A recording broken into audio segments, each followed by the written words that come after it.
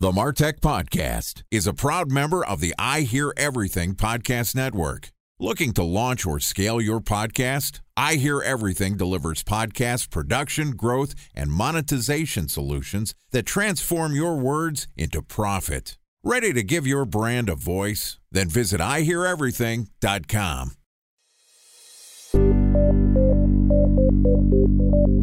From advertising to software as a service to data.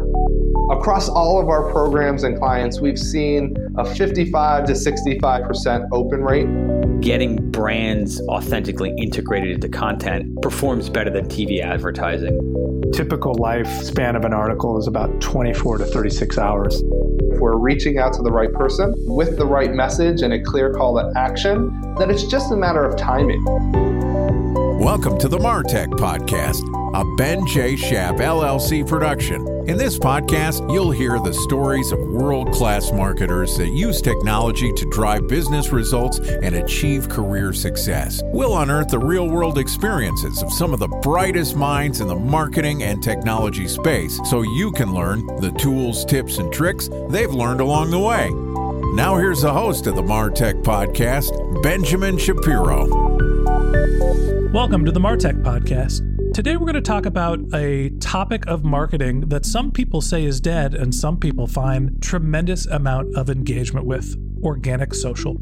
Joining us is Brooke Sellis, who's the founder and CEO of B Squared Media, which is a boutique digital marketing agency specializing in done-for-you social media marketing and advertising services. Today, Brooke is going to walk us through her thoughts on the role of using social posting as a tool to drive engagement with prospects and customers. Here is our interview with Brooke Sellis, founder and CEO of B Squared Media.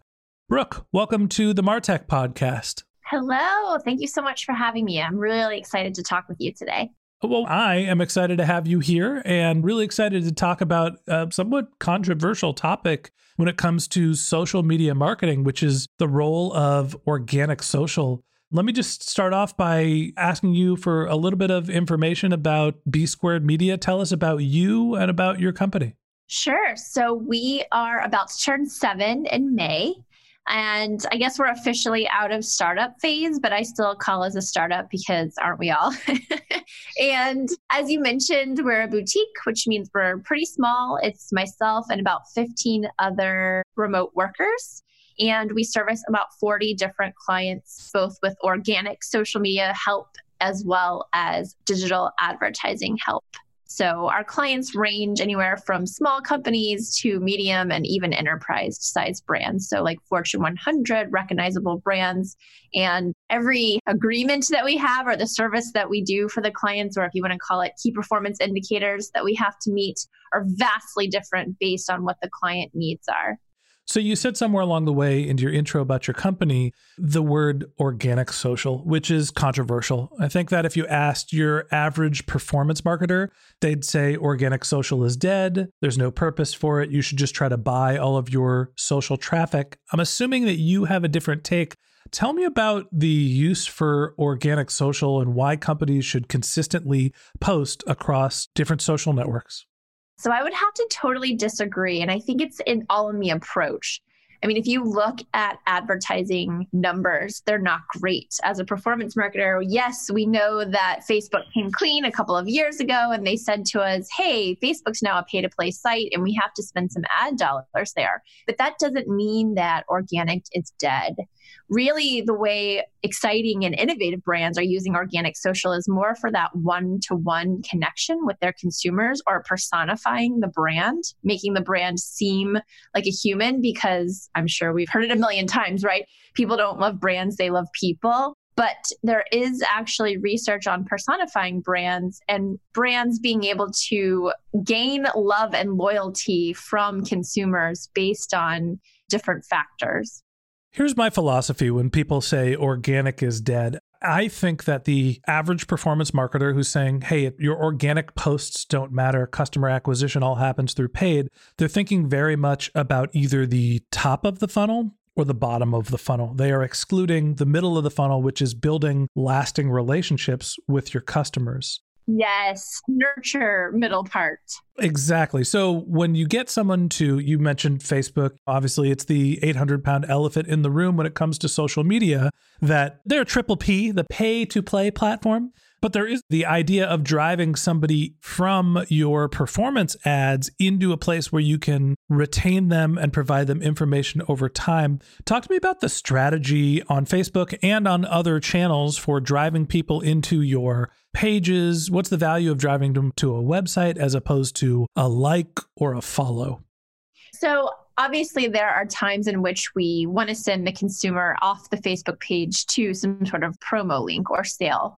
But typically, what we try to do is to make sure that we're staying in line with the algorithm, which means we want to try to keep people on the Facebook page because Facebook likes that. Their algorithm likes that. So when you send people off to a link, unless it's through a Facebook specific campaign, you can get dinged. So what we're trying to do on the Facebook page is personify the brands, try to give some of that one-to-one connection, like asking questions, especially when it comes to feedback about the brand or getting the consumer to have an emotion, especially if that emotion happens to be love.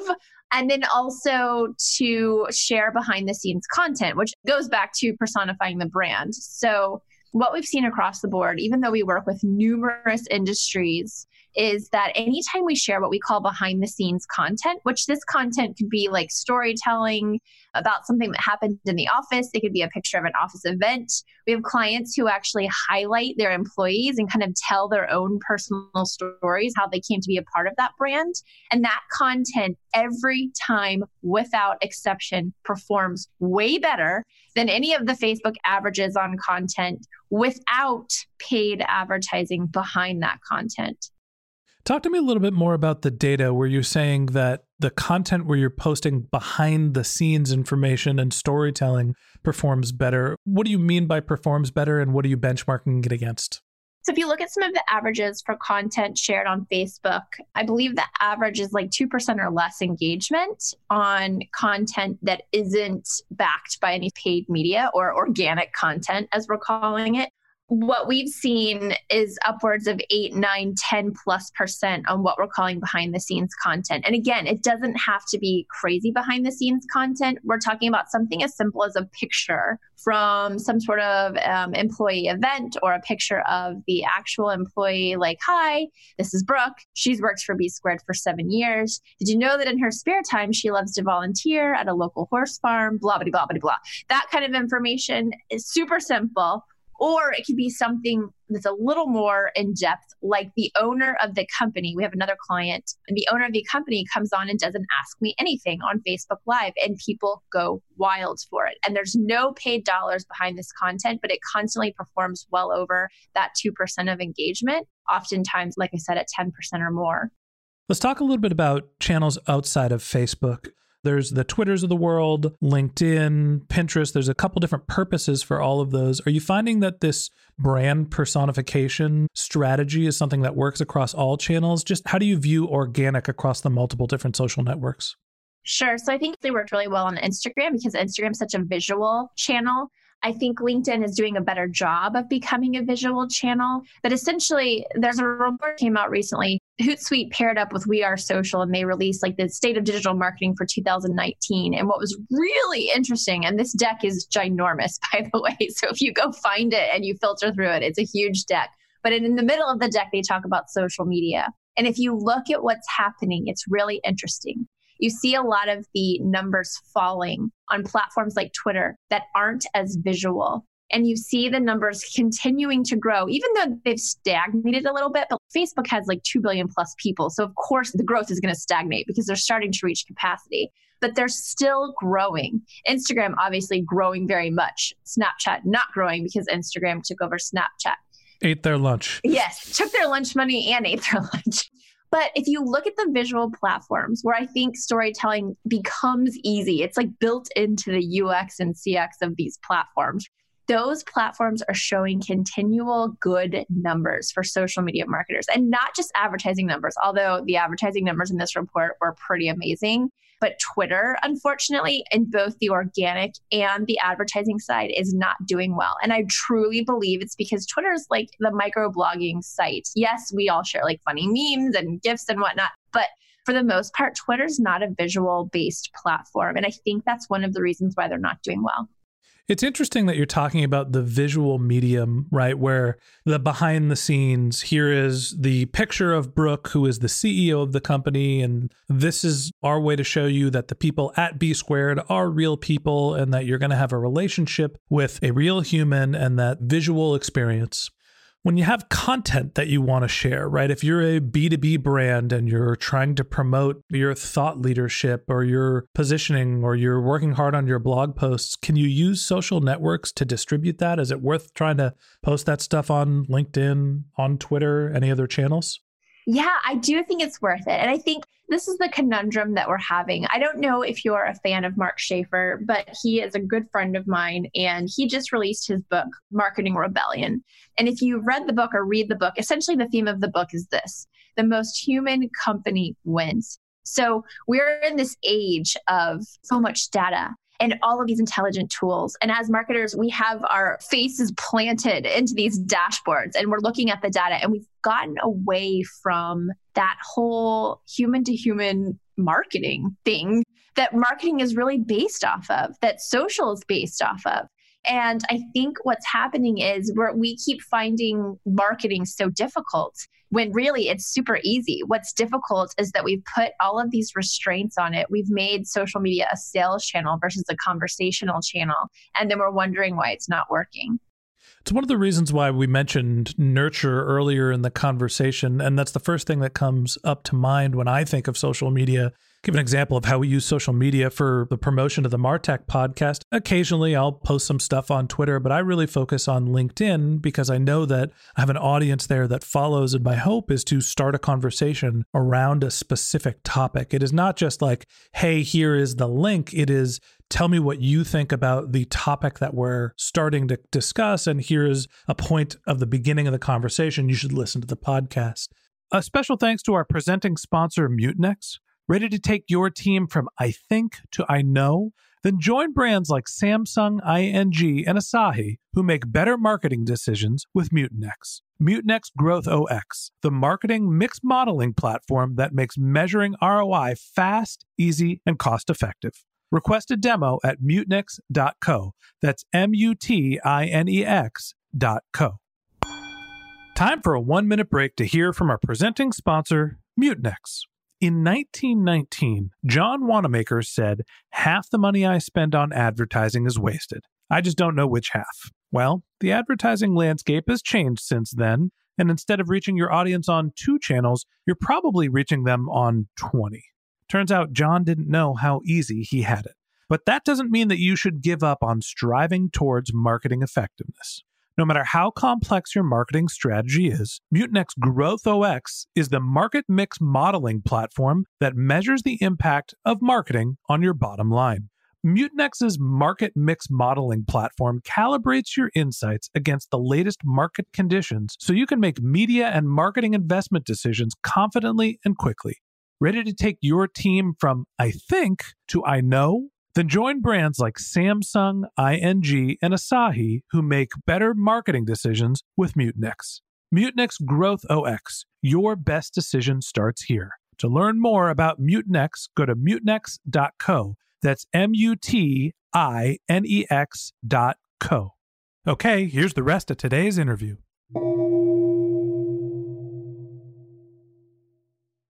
Talk to me about some of the other strategies that you have for nurturing and building relationships, and what channels do you rely on? Let's maybe focus more specifically on B2B. Well, just like you were saying, you tried to open up a conversation. And our tagline for B Squared Media is think conversation, not campaign. So even though we do deliver campaigns, we really try to deliver those campaigns with the embodiment of starting with that conversation.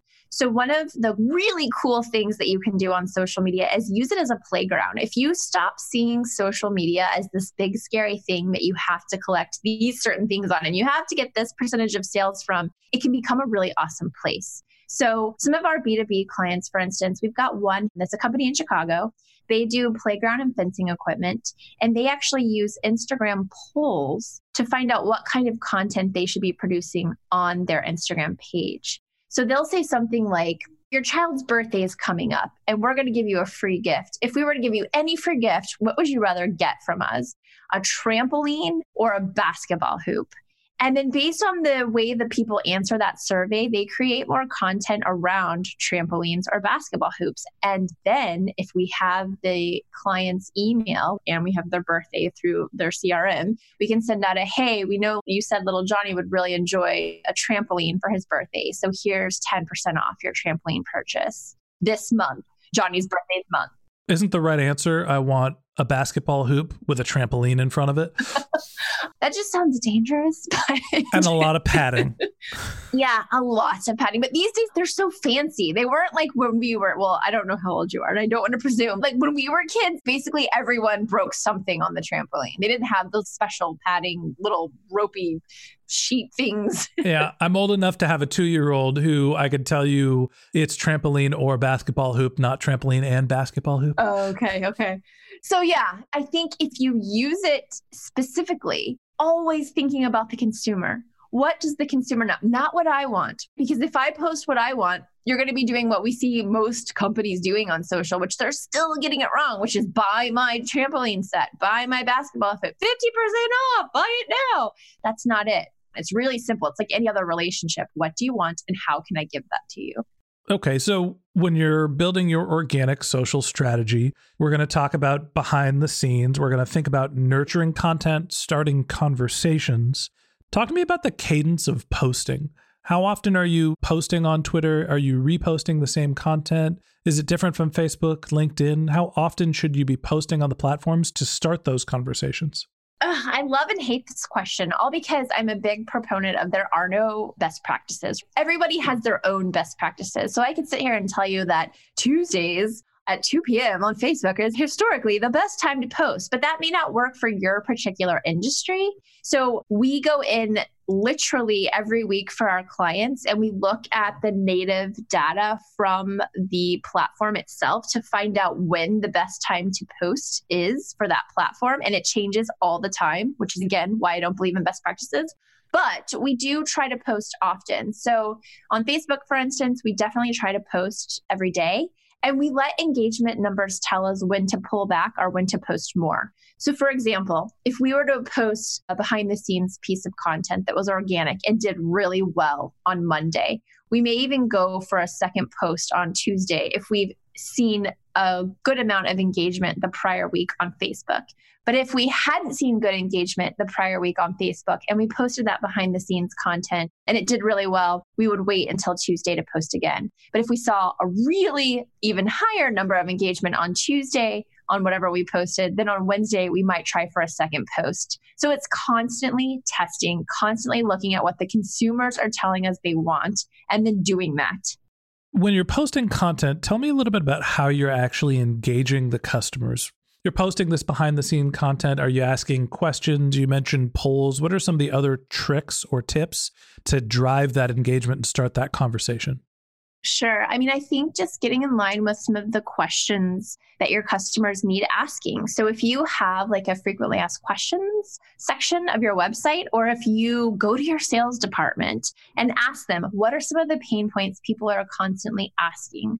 If you can take that information first, like if you were just starting out with this strategy, you can kind of already understand what kinds of questions people want answered. Because at first, it is a little difficult. It's kind of like dating. You can't go in on the first date and be like, so when do you want to get married? You know, that's a little creepy. So you have to start with what you have. And slowly but surely, again, as you get more of that engagement, you can go deeper with some of the questions. So you could even go into product development with some of your questions. So we use social media a lot for product research and product development, but you could say something like, I'm a pen company. Hey guys, we are thinking about creating a pen that's burnt orange ink. What do you guys think? Love it or hate it? And you could leave it as an open-ended question. You could also use it as a poll on Instagram, but on Facebook, for instance, or LinkedIn, use it as an open-ended question. And then use that feedback to actually produce the burnt orange ink pen. If you get a lot of feedback that people love it and you produce it, you get to go back and say, you guys wanted it, we're delivering it. And the first 20 people that comment on this post will send a free package of burnt orange pens to, or whatever. If they don't love it, you get to open it up for more conversation and say, why do you hate it? What color would you rather us do next? Interesting. You mentioned that you can use a poll and that you're basically posting this question across multiple channels. Talk to me about repurposing content across the multiple channels. Is this just you're taking the same thing and slapping it everywhere, or what's the difference between your various channels? No. So we don't believe in cross-posting in the cross-posting sense that we see a lot of people do, which they still do, which I can't understand, which is sharing the same exact piece of content on Facebook, LinkedIn, and Twitter. It comes out at the same time. It has the same text. It has the same picture, which is, on Twitter, not going to come out right. It has like the Facebook me, whatever link. We do use the same content across different channels, but we write for the channel itself. So knowing that, say, again, we'll take that basketball and fence company, knowing that their audience on Facebook are the mommies, the decision makers, will write for mommies. Knowing that our audience on Instagram might be younger mommies and maybe even potentially some of the children, because they work with a lot of older children as well. It's not just younger children. We're going to write that content that has a tone and voice that's for that group. And then we will use a different type of visual, obviously sized for the appropriate platform on that channel. And we won't do it at the same day, at the same time. Does that make sense? Yeah, absolutely. I mean, built into that is there's a different audience for different channels. And it seems like Instagram, and I'm assuming Snapchat as well, skew a little younger, but they are broad social channels that are very visual. Facebook is the channel where you can capture everyone, but really the younger generations are not flocking to Facebook as their default social media channel. Talk to me about the other channels, Twitter, LinkedIn, Pinterest. I'm sure that there are other channels that I'm going to forget here. How do you think about them and cross-posting? So we never really want to cross-post. On Pinterest, obviously, it needs to be a pin. It needs to be a pin with a price if you have a product. It's really just not that hard. I think we make it harder than it has to be. Follow the guidelines. And if a particular channel doesn't fit in with the brand, then we don't worry about it. We're not trying to be everywhere and trying to be everything to everyone. If we're talking about, again, this particular fences and playgrounds company, right now we're focusing on Facebook and Instagram for them because that's where we've seen the most success. Could we try to go out and get on Twitter and use it? Yes. However, would I recommend it? Probably not. I mean, I'm into maybe testing something like that. But again, being that they're such a visual brand, I don't think that Twitter is the place to be for this particular client. So I'm not going to suggest that they go try to put some efforts and time into Twitter. I think at the end of the day, it's about knowing who your audience is, goes into your segmentation. If you're a content-focused brand, then posting your content on Twitter and starting a conversation around it makes sense. If you're a B2B brand, LinkedIn's a no-brainer. If you're an e-commerce brand, maybe Pinterest makes sense. Facebook is the catch-all. Instagram is the visual version of Facebook. That's kind of how I think about it. And I'm sure that there are other social networks. There's Quora and Reddit and other community sites that also fit into this. You really need to understand who your customers are and what's going to be a fit for them and meet them in the right place where they're looking for your content.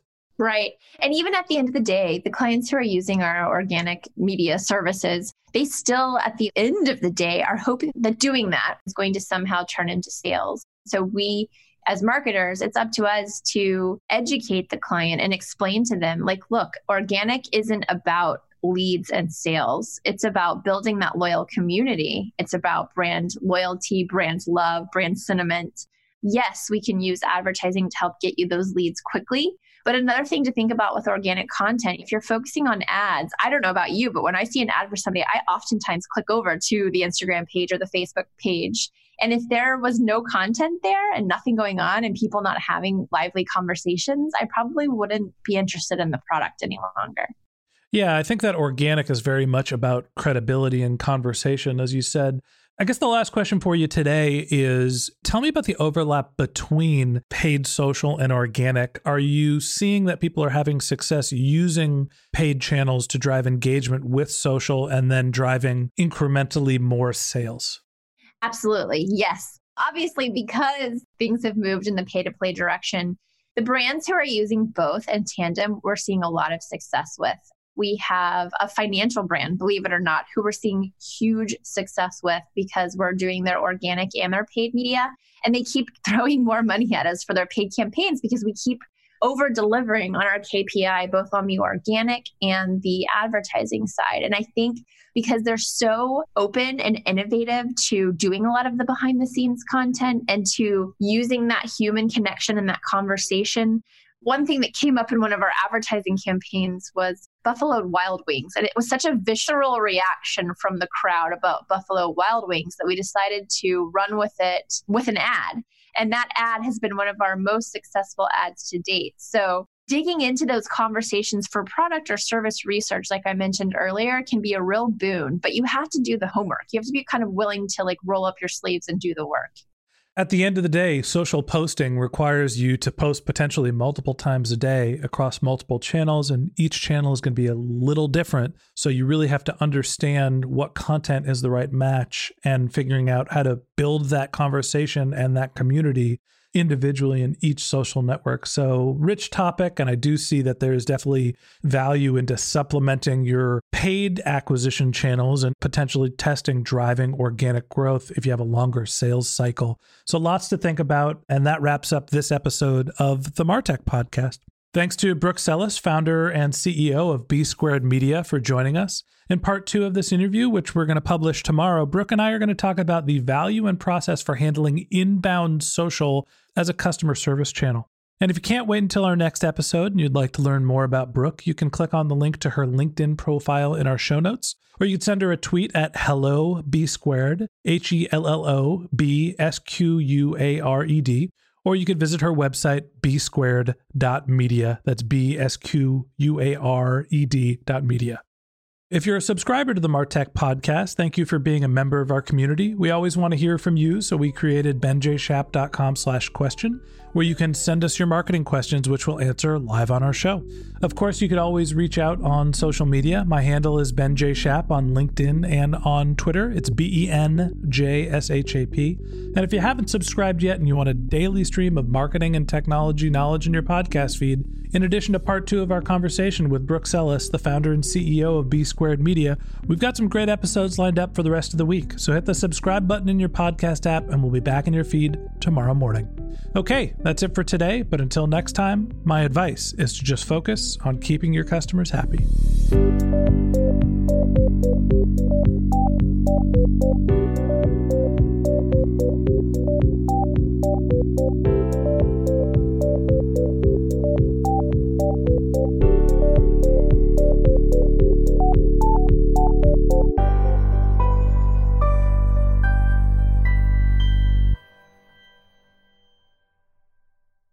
Thanks for listening to the MarTech Podcast, an I Hear Everything production.